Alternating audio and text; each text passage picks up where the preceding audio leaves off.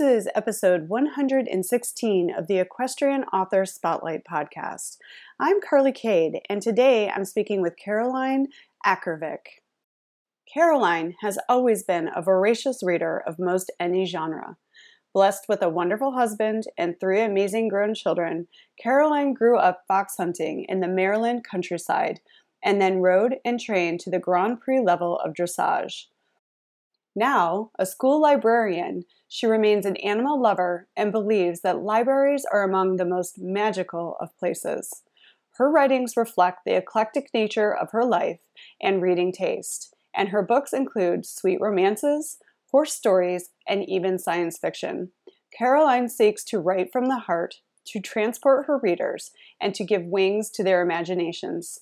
Settle up for a conversation about what it's like to compete at the Grand Prix level in dressage, horses as works of art, and how we can do right by our aging horses. Now, let's get into the interview. Welcome to the Equestrian Author Spotlight podcast, a podcast featuring interviews with equestrian authors who love all things horses and writing about them.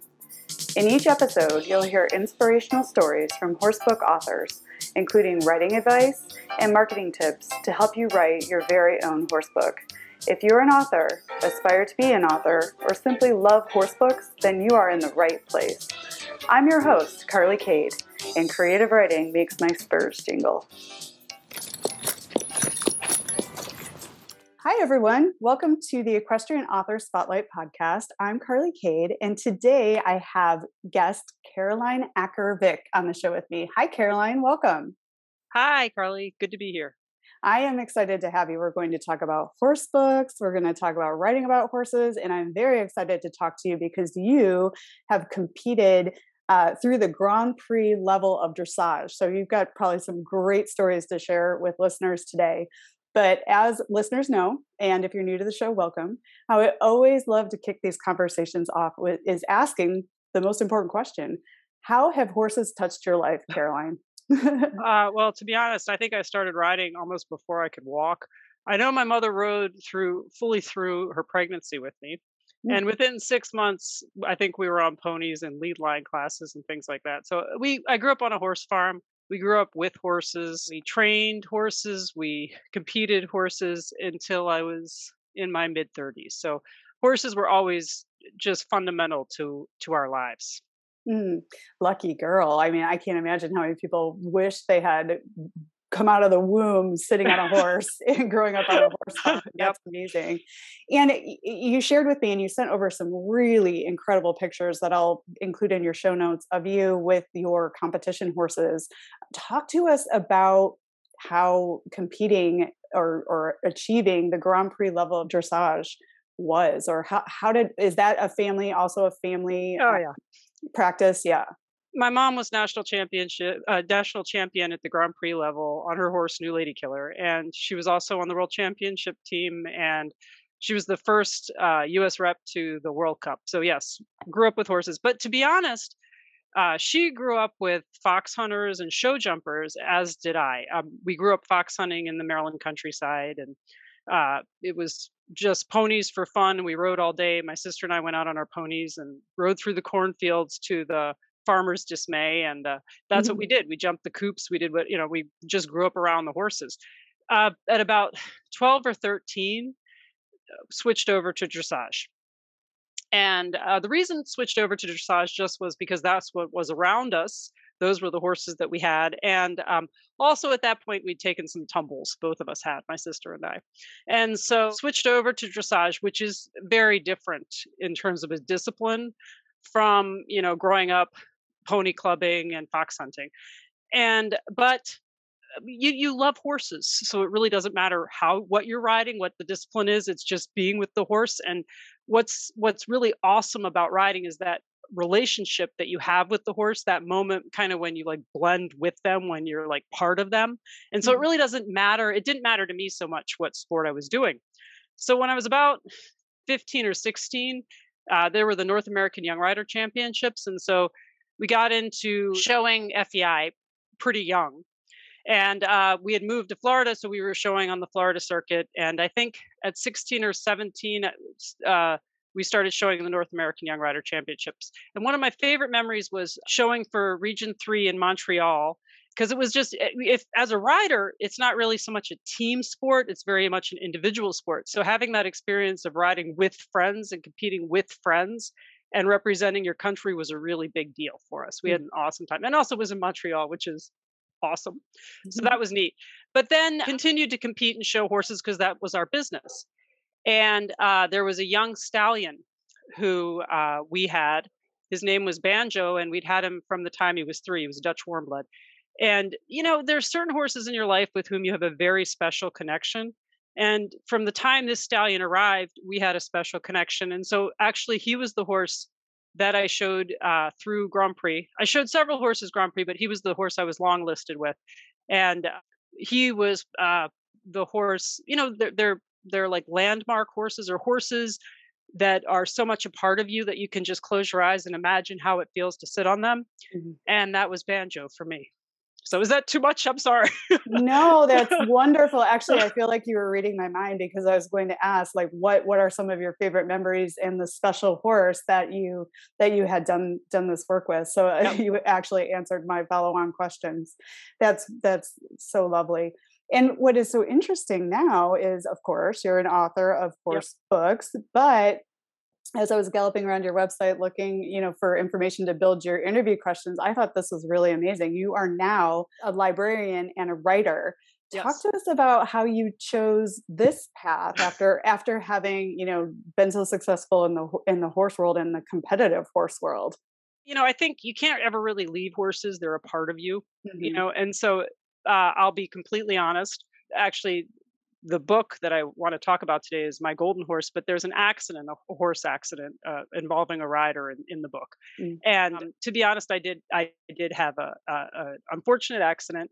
And at that point, my mother had gotten older because we worked together. We ran the stables together. Yeah, I got dragged and kicked. And anyway, unfortunate side of the horse world. But at that point, my husband and I discussed it, and uh, breaking training young horses is a young person's business. And competing FEI horses, yes, that has longevity, and making good choices in the horses you ride, that ensures your longevity. But I'd always been passionate about reading and writing.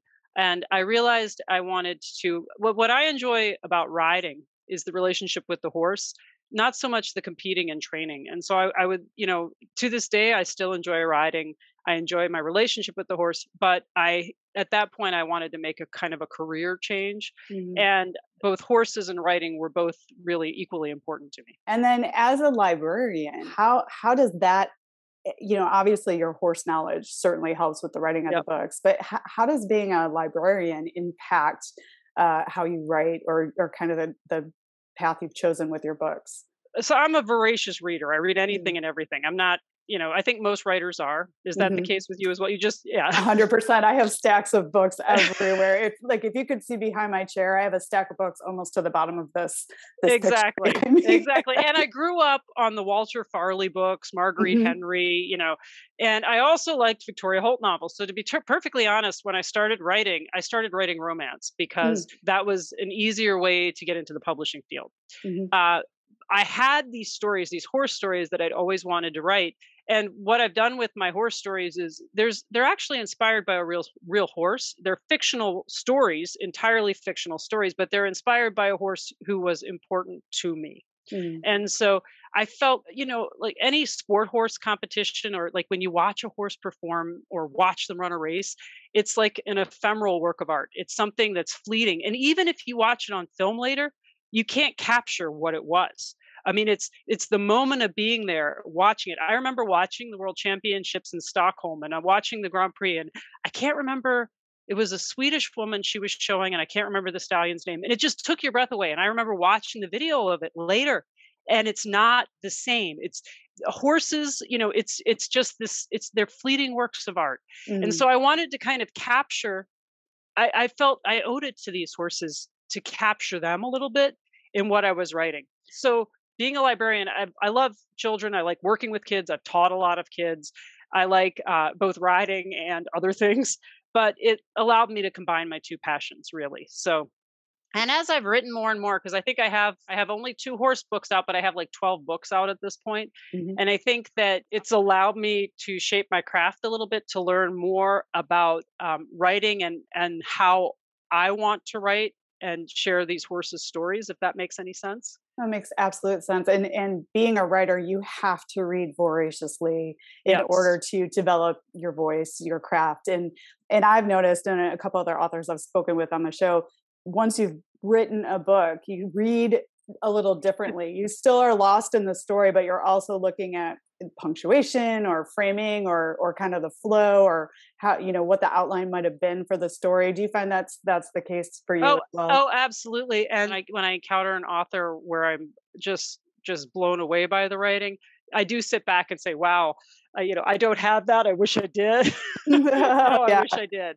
I yeah. wish I did. So let's start talking about your horse books. So I wrote under a pen name originally. I Mm, wrote under a pen name, and so it's Isabel Kane, and I wrote romance novels because I didn't feel like I could do justice to the stories, the horse stories I wanted to tell, and I mm, wanted to work on my writing skills. mhm, So those got published, and then I started writing. Actually, my sister asked me to write science fiction with her, which I did. That was kind of an interesting experience. And then I wrote some middle grade and young adult fiction because I'm a curious person. I get interested in a topic, mhm, and it kind of takes me that way. And then I wrote my first horse story, which is a horse named Viking, and it's about Grand Prix dressage horse. And I felt like what was unique about that story was I could really put pieces of my life into it and my own experiences. I mean, I can actually describe what a pirouette feels like, what one tempies feel like. It felt it was and when I finished writing it, the first draft, I remember I read through it again and I cried at the end, and that was important to me because I felt like I'd achieved what I wanted to achieve. And so then the second book of this trilogy, which is My Golden Horse, which came out in August, I was going for a similar thing. Different characters. The only unifying threads are the horses, essentially. I don't believe every animal story should be sad. My mother always made us watch every sad animal movie or read every sad. I don't want it to be that way. I think animal stories can be hopeful too. They don't need to all end in a death, and I struggle with that. So I don't mhm, do that. mhm. But at the same time, our ability to connect with animals is really unique and compelling, and it should be deeply emotional when we read those stories. And this is why I believe that horse women, horse men, people who know horses, I love it when they're writing books about horses because that feel that if you've never had that feeling, if you've never sat on a horse, if you particularly a pirouette, like be able to capture that feel through writing because you have known it. I think that's why horse books written by horse people really are top notch because they know what they're talking about, rather than the wrong tack mixed up or like I don't know, there people who don't I know know horses, exactly they what you're talking about. Actually, this is really sad. My husband and I are watching Gunsmoke. He loves old westerns. We're watching Mhm. Gunsmoke.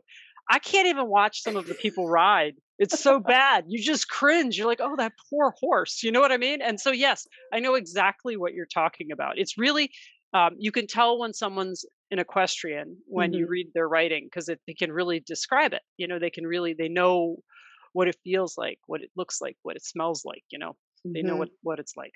And that's the magic, and I'm Yep. so glad that you've tapped into that and written books with that feel that's so special. It makes my everything happy. So we need to get a tribe of us like pushing forward into the visual space so we can like have like real movies for horse people because Yes, I'm the same way. Like exactly. I watch things and I'm just like, oh my goodness, like Yeah. halters on backwards and all sorts of crazy things. So yeah, that's wonderful. And I love how you said you were practicing writing stories which were published and you were working with romance books and Yep. to enable you to truly tell the stories of your heart which Yep. involve the horses. That's lovely. And that's how we do get stronger. We practice, we write, we just keep trying things and then we can really do a great job with what's like on our heart. So that's really special. And how do you approach writing your stories? Like, do you outline? Do you start with the message you want to deliver? What like do the characters just come to you, or do you have to think through that? Like, what's kind of your process for getting the stories out? Well, I'm a little embarrassed to answer this question because, to be honest, I'm in writers groups. I speak with many other authors, and oh yeah, they outline it. They have these elaborate outlines where they lay things out and they cut things up, and they're taping things down, and they have full character sketches. No, I'm not that.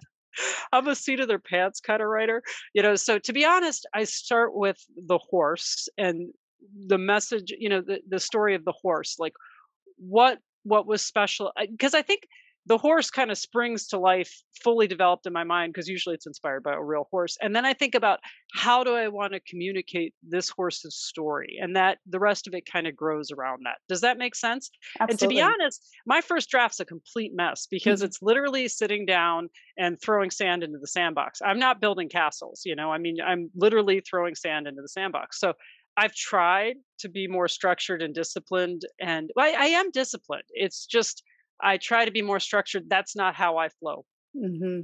So I sit down and I write a lot of garbage, and then I just delete a lot of garbage because the story comes out as I write. Yeah, no, How about you? What's your style? I am the same way. Like generally, I know my beginning and I know my end. And I maybe know like a peak in the middle, but I'm not an outliner. I'm by the seat of the pants like you are. And but I find that as long as I touch it every day and I sit down and I keep moving forward and I kind of have the here's where I'm starting, here's where I want to get, and sort of I know what kind of message I want. I get there, right? And but as long as I touch it every day, like my subconscious is working on it when I'm not. So then I'll find I have to sit down really quick and write in a journal an idea that just popped up for where I'm going to go tomorrow. So it's I almost like, totally agree. yeah, it's almost like I write and then what's going to come next comes to me, throughout the day. And then I sit down the next day and I just kind of take whatever I wrote down in that journal and that becomes like the next chapter, getting me to the point that I want to get to. Yeah. And I'm like you too. I've tried the structured outlining and and I think as writers, it's a creative endeavor. We all have different systems and processes that work for us. But for me, it's sort of like, it's almost like I'm not the one that's writing the story. It's like coming through me, and Yep. then it eventually becomes a book. Because I've written 4 books in the Rain series. I didn't before I started writing. I didn't map where all 4 books were going to go. It's like I finished one book, and then I'm like, "Ooh, this character still has some things to say. This is what's going to happen in book 2," and then the same thing happened. And so I love hearing that other people kind of have that, and a lot of us have that similar way of just going for it rather than outlining. We pants it, and I don't think there's anything wrong with that.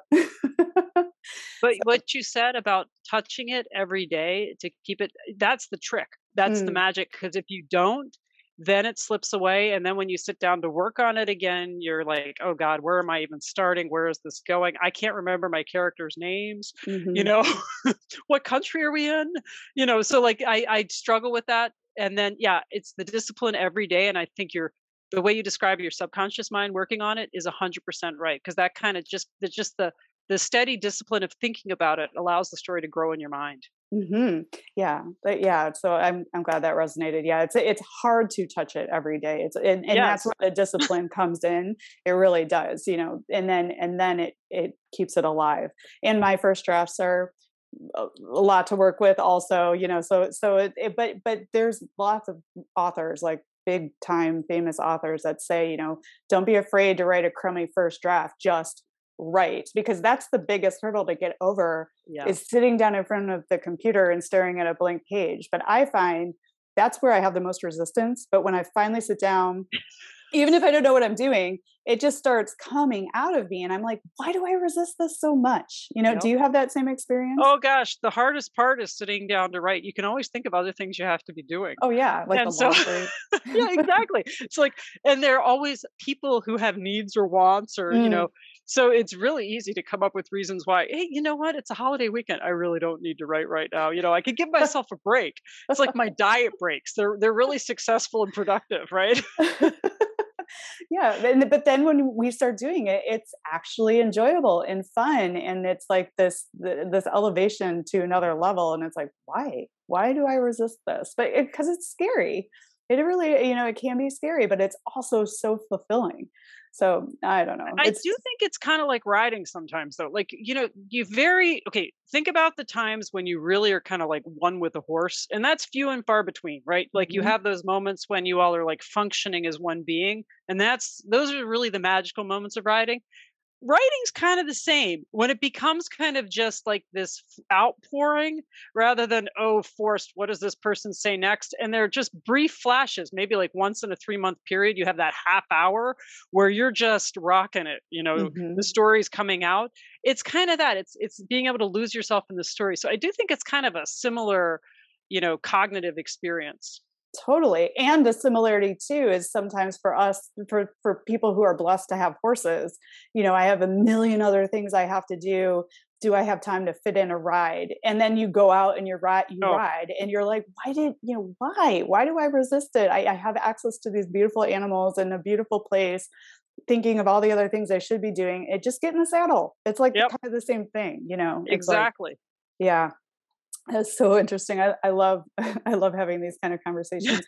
Okay, so in your books, are the characters as important as the horses, but the horses just play like a main role in your trilogy? How do Yeah. you Okay, so it's like a story and then but the horses are just as the same with me. The characters, the human characters are as important as the horse characters in my stories. Is that the same for you? I think so. Okay, so my first horse story, I did what's real and honest in the horse world, which is horses pass in and out of people's lives. But Mm, that's not how things should go in books. And that is some criticism that I received afterwards, that people wanted closure with some of the characters. But the reality is, with sport horses or with any kind of horses, they do tend to move through people's lives, different people's lives at different times. And I thought that was being honest to the story. I think that with my second book, I realized that with my second of my horse stories, and I wanted uh, just to keep the same characters throughout most of the story. The third book of the trilogy, which I'm working on now, I think, because really, my experience with horses is, horses are with certain people at certain times in their lives because that's the right place for them to be. mhm, And so, for example, when Grand Prix horses become old, they don't necessarily like their competitive rider riding them because they physically can't do what they could once do.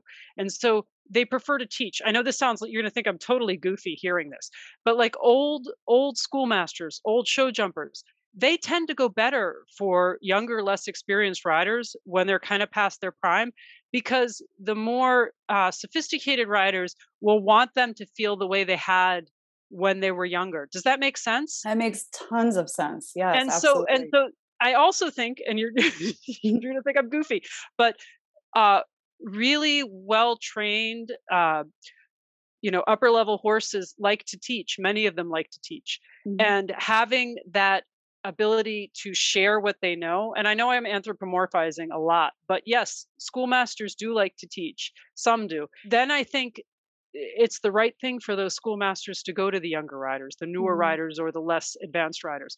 So Mhm. that's something that I struggled with, because sometimes it is the right time to say goodbye to a horse for Mhm. him or her to be with a different rider. And so, just because that's been, I mean, we bought and sold horses for years, and that was the business, and that's what and maybe a different family or different rider is the right rider for that horse.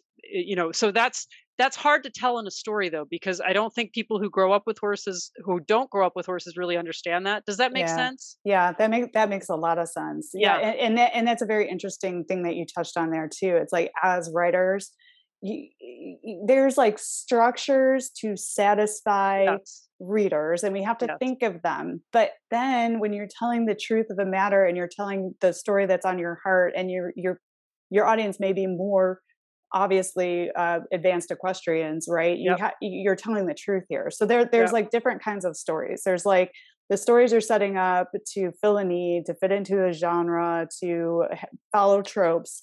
But then there's your heart stories, which are authentic in the truth, and those have just as much importance. But those sometimes don't fit the natural rhythm of Yep. expectations, Yep. if you know what I'm saying.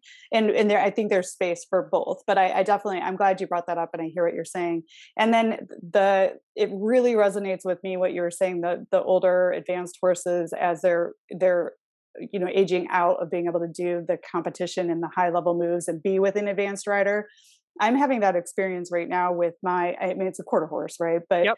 But my mare that I've had for 18 years is highly trained. Like everything is spur, command, and seat, and just feel. I can ride her bridleless. Oh, wow. But as she's getting older, when I ride her, the horse that we bought, I thought was going to be for my husband. But what has happened is my mare is training my husband to ride her rather than me, the advanced rider. And I'm riding the horse that we bought for him and developing a partnership with her because she's not as advanced. And I'm finding that my older mare really likes to work with my husband because he's not as advanced as I am. And she takes really great care of him. Yeah. And I try, like, I can trust her. Like our nieces come and they ride her and they can ride her by themselves. And I'm like, okay, I understand now. Like she has gotten to the place where she can take care of people. I can trust her. I can still enjoy riding her, but she isn't necessarily, she's older, right? She's like 20. Yeah. She's not able to kind of do what we used to do together. So yeah. That really resonated with me. Thank you for sharing that. They have a dignity and a pride, like horses who have been trained to that, to a high level, who've worked at a very sophisticated level with a rider.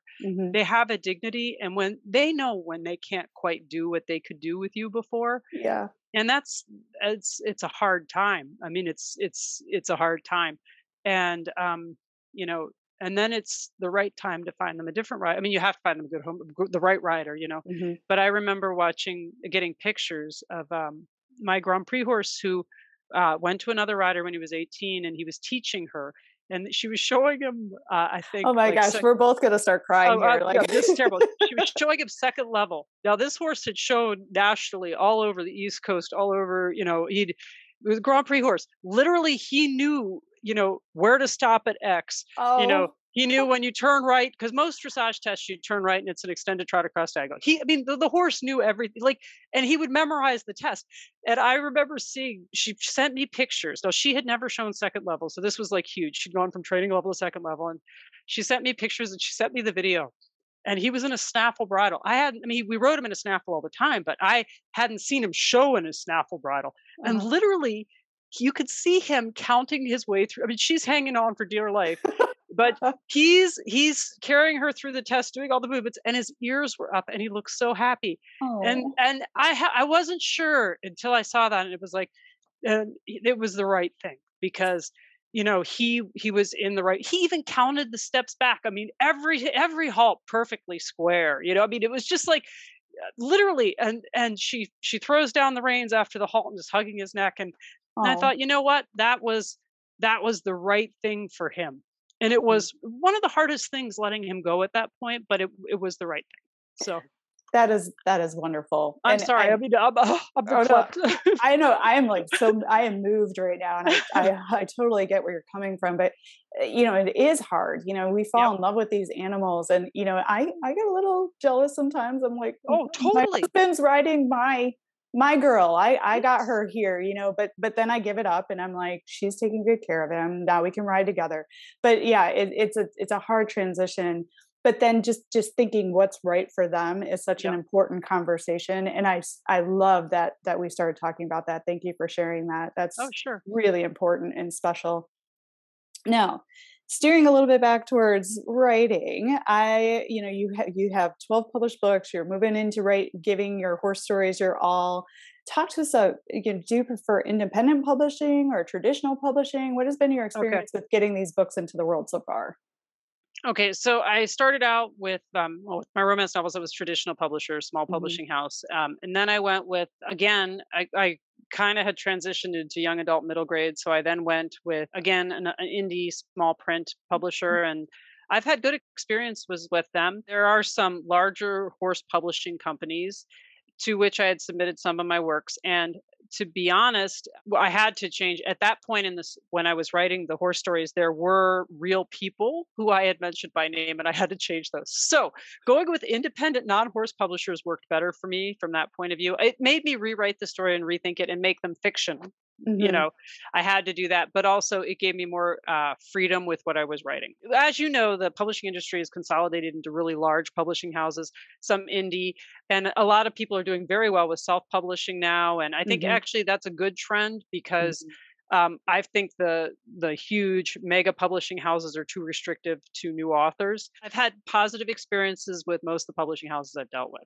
So That's really good. And you touched you hit the nail on the head right there with the publishing industry is changing. There's a lot more options, and yep, you can go your own route. You can work with an indie publisher. You can strive to work with one of the big publishers. I think the most important thing to know is you have choices, but yes, but make wise choices. Do your research. yes, Understand like any contracts you might get into. Understand your rights.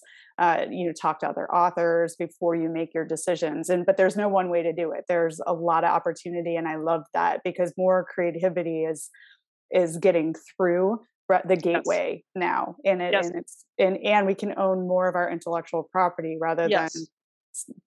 just giving it away, because now there's so much opportunity. Once you write a book, it can become an audiobook. It can become film and TV.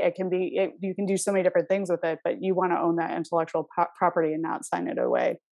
And So, actually, that was a mistake. I mean, I think all of us have made mistakes in publishing, mm, and I did have some. I mean, with certain agents, not positive experiences, mhm, and with certain publishing houses, I lost rights on certain stories. I mean, you make lots of mistakes as you go through this process. Right now, I like the people I'm working with. It's a mhm, good fit, and it is because it's a very competitive field and there are many avenues. You have to be willing to put in your own effort in terms of marketing and things like that. That is important. mm. And but I think that if we just rely on the really large traditional publishing houses, we're going to lose a lot of really excellent new voices.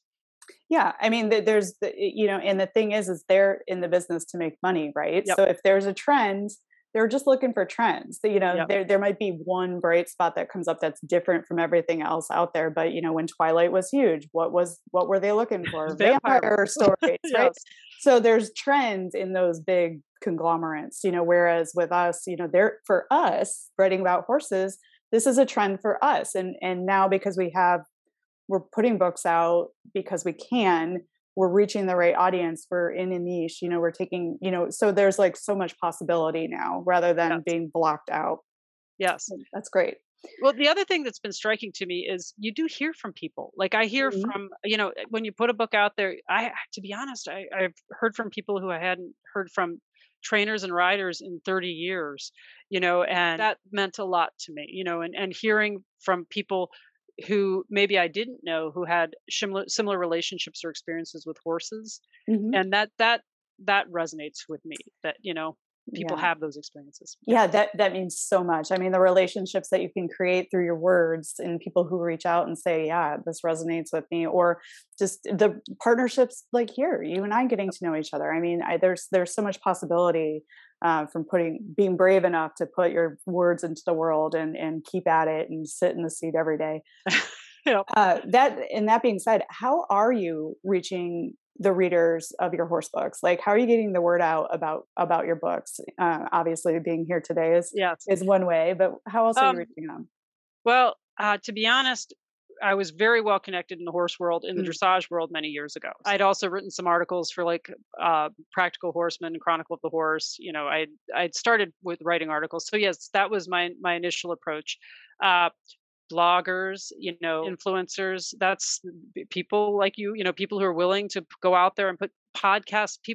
I love podcasts. I'm a junkie, to be perfectly honest. And so, I mean, that's what I do when I'm cleaning my house or doing oh yeah. dishes or cooking. I mean, that's what it is. So I think there are all these neat ways to hear good stories and hear from people and hear about their experiences now.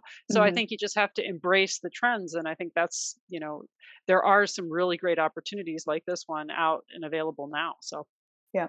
And it's like you said, you have to kind of dig in and see what the opportunities are. And you don't have to do everything. Yep. Just do the things that you feel comfortable doing. Like you're an excellent podcast guest. You're well spoken. Your thoughts are very organized. It's just a very, very nice conversation. But not everybody's comfortable doing a podcast. So for them, there's other avenues, right? Like Oh yeah. for me, I love doing the podcast. I really like making videos. I don't know why, but I do. So that's like a big part of my marketing. But there's all sorts of different things to try. And it's like you said with publishing, like as an author, you're going to make mistakes, Yep. but just try it anyway. And, I didn't like doing that, or I don't like that channel, or I did a podcast interview, I'm not comfortable, and then also now that we can, getting out and meeting people is like, again, like doing book events or going to conferences and talking to other authors is a great way to kind of get the word out as well, so. So I'll be honest here. My children feel strongly I need to try TikTok. That's so far out of my comfort zone. So I had done book trailers for some of my earlier books, and I don't know. Have you tried book trailers? I mean, how do you feel about it? I see, like I said, I like making videos. So Okay. I make my own book trailers. Like I love picking the music and I love picking the imagery. And I use the person who does my audiobooks to create like the book trailer narration. And I Okay. use her voice. So I like it just because I like making them. It's like, to me, Okay. it's like a mini movie. Now, Okay. it's one piece of the puzzle. Does it sell a ton of books? I'm not really sure, but it gives me a great piece of content to work with, Oh on yeah. social media. And then like with the TikTok stuff, like for me, I've kind of thrown up the brakes. I know it's a really cool platform. A lot of authors are having success there, but I already have a lot of platforms. Do I really Oh yeah. want to add another one? Do I have the time to add another platform? If I were to add TikTok, am I going to take something else that I'm doing that's been successful away? I mean, that's the thing. You can get so many things going that you're not paying attention to any of them. And then, it's So just, true. it's out there floating. So I try to be careful about choosing what I do. And then when I create a piece of content, I try to repurpose that, not the same post on every channel, but like repurpose it with a different angle for Instagram, a different angle for Facebook, a little bit of a different angle for Twitter, so I don't know. It's like, you got to be careful because I like to say the author career is like, you start out with a piece of chewed gum. And then by the time you're done, you have a giant wad of a bunch of pieces of chewed gum. And you're like, I could never unwind this. I could never untangle this. It's like this big ball of chewed gum. And you just keep adding pieces to it as you grow as an author. And then all of a sudden you have this thing. So, before you add another piece of chewed gum, consider, do you have the time for that Yep. piece of chewed gum? See, I have to Gross. go. I totally agree. You have to pick your avenues. Mm-hmm. I do know that I need to become more visually oriented. Okay. Mm.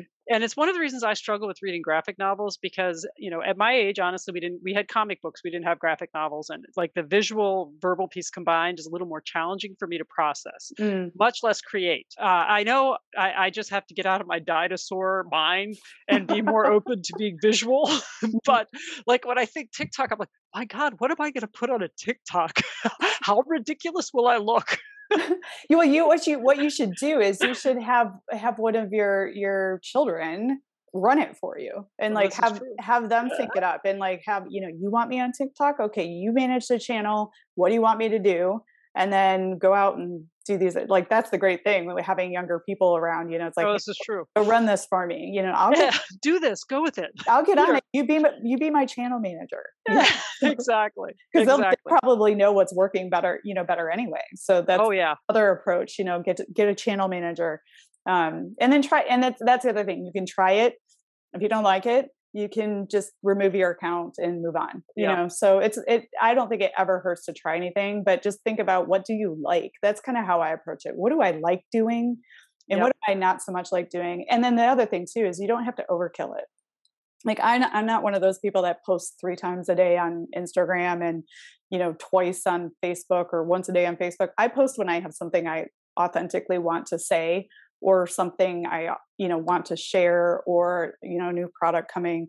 I'm just myself. So it's like Yep. I think we put a lot of pressure on ourselves too to create all this content. I like to try and just run with authenticity. Do I feel good about this? Do I want to share this?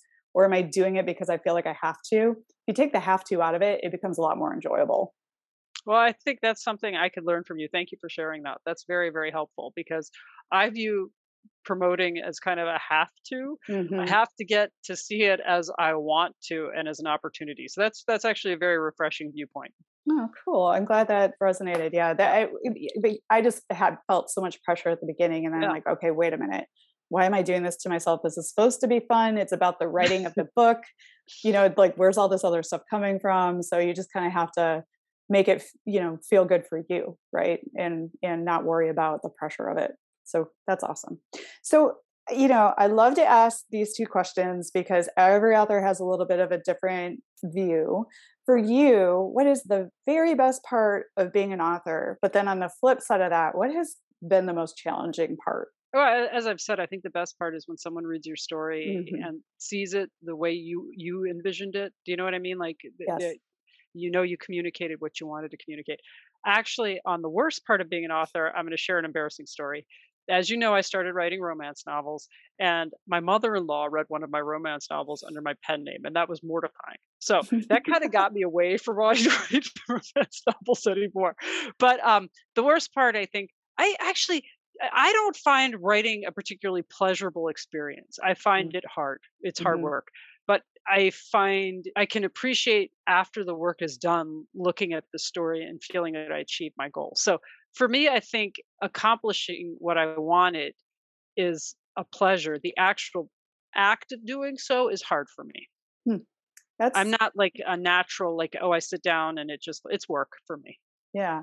But good on you for being committed and staying the course and then getting that outcome. I imagine that's kind of like competing at a Grand Prix level, Oh yeah. right? It's like You all have to put the work into hard everything. work Yeah. for that That's what it one is. brilliant moment of success in the Yep. in the ring, right? It's Yeah, like the glowing 6 right. minutes, right? It's better than what is it, 8 seconds on a bull? Sure, That's how sure. I view it. Well, the whole 8 seconds on the bull is like just not get killed, right? Yeah, But this is it's, true, this is true. Well, at sometimes it's like least that on a horse too though, right? oh, or for real, that's the thing. Horses can hurt you, and I Yep. think we've all, especially as we get older, that's something to be aware of. I had a pretty good toss, a pretty good fall off of the new horse, and it was the first time I think I'd fallen off in like 14 years, and Yep. it really rattled me. So it's like now that I'm a little older, I hurt for a few days. So Oh, it's yeah, you feel it, you feel it. yeah, When you're 14, 12, hey, yeah, bounce you just right up. it's like Emergency dismount, you're flying off, it's all good. I So, know. but I I just remember my mother okay, growing up, and granted this was the '70s, you just shook it off and got back on. Nowadays, if kids, like, it's different, it's a different environment. I mean, hmm if we got thrown, we just got right back on. We didn't even think hmm about it. And looking back on it, that was really poor judgment sometimes. But anyway, that's what you do, right? Yeah, I mean, well, that's how I grew up. You Yep. fall off, you get right back on that horse, so it doesn't Yep. learn that it can shake you, and you're not gonna Oh, get yeah. back on it. That's I Yeah. think that's a lot of it. Yeah, I mean, when I fell off, like, thank heaven I was wearing my helmet because I hit my head pretty hard, and I was seeing stars. But I got right back on her. I maybe only walked like 4 steps because I felt like I was gonna pass out, but You I were did get. concussed, I got. I, but I think I was, yeah, but I did get back on, and then I looked at my husband. And I'm like, I don't think I can ride anymore, but I yep. did get back on for at least like 3 or 4 steps. So I don't know. That was probably not wise, but it's what I knew, right? Yes. Um, so, what advice would you give to someone who wants to achieve his or her dreams, like writing a book, competing at the Grand Prix level, starting a business? Like, what would be your advice to someone who wanted to achieve their dream? I think it's really all about perseverance. I mean, Mm, it's not you're not going to have it's what is it? You won't have inspiration without perspiration, and you're not going to have those ephemeral moments. Those are maybe a couple in a lifetime. It's the daily grind of putting in the work that allows you to achieve your dream. And the truth is, we talked about a dressage test is 6 to 7 minutes long, even at the Grand Prix, and that's for a horse. They're getting there at 10 or 11, and as a rider, you're spending a decade or 15 to 20 years learning to ride those moves. I mean, so it's like I think dressage or any other riding discipline, or to be honest, many sports, that it's what is it, the 10,000 hour rule? You have Mm, to put in those 10,000 hours to become an expert at anything. mhm. And people who play musical instruments, it's all the same. You have to be willing to put in the work in order to persevere. Or unless you're just a natural born genius, and God bless you and all the success in the world. But there are few; those are few and far between.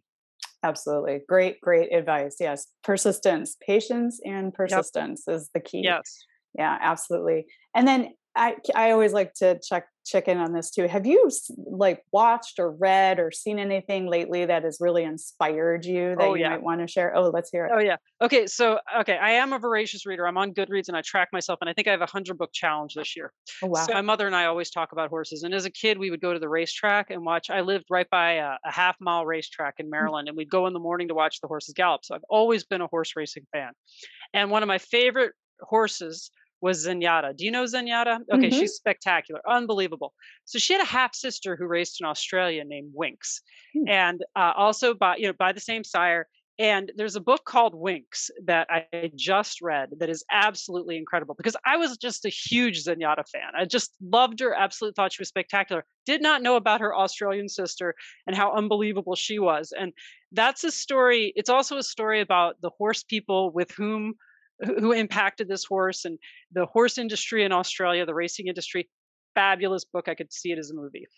Oh, thank you for that So it's really recommendation. good. It's a long read. It's a long read. I'll be honest with you, but it's spectacular. And um, I just, to be honest, it was again my mother and I always talk horses. It was her recommendation, and I loved Zenyatta, and I didn't think I could emotionally invest in another racing mare.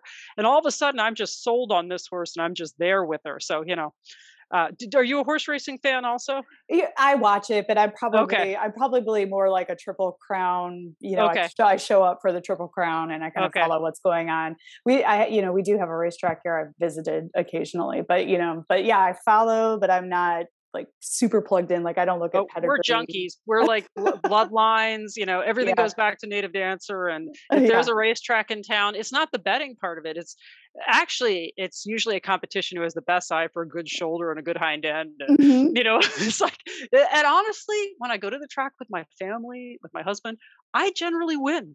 So just say it. That's awesome. Yeah, I that's don't very bet cool. much, but I picked the good horse. So, a good hind leg, a good shoulder by the time. And if you see them all lathered up going up to the line, they've already blown what they're going to do in the short race. So, Mhm. anyway. So, yes, love horse racing. It's fabulous. Oh, And this is an excellent book about horse racing. excellent. Thank you for the recommendation. Yeah. Definitely, I'll link to that in the show notes so people can get to that along with obviously your books.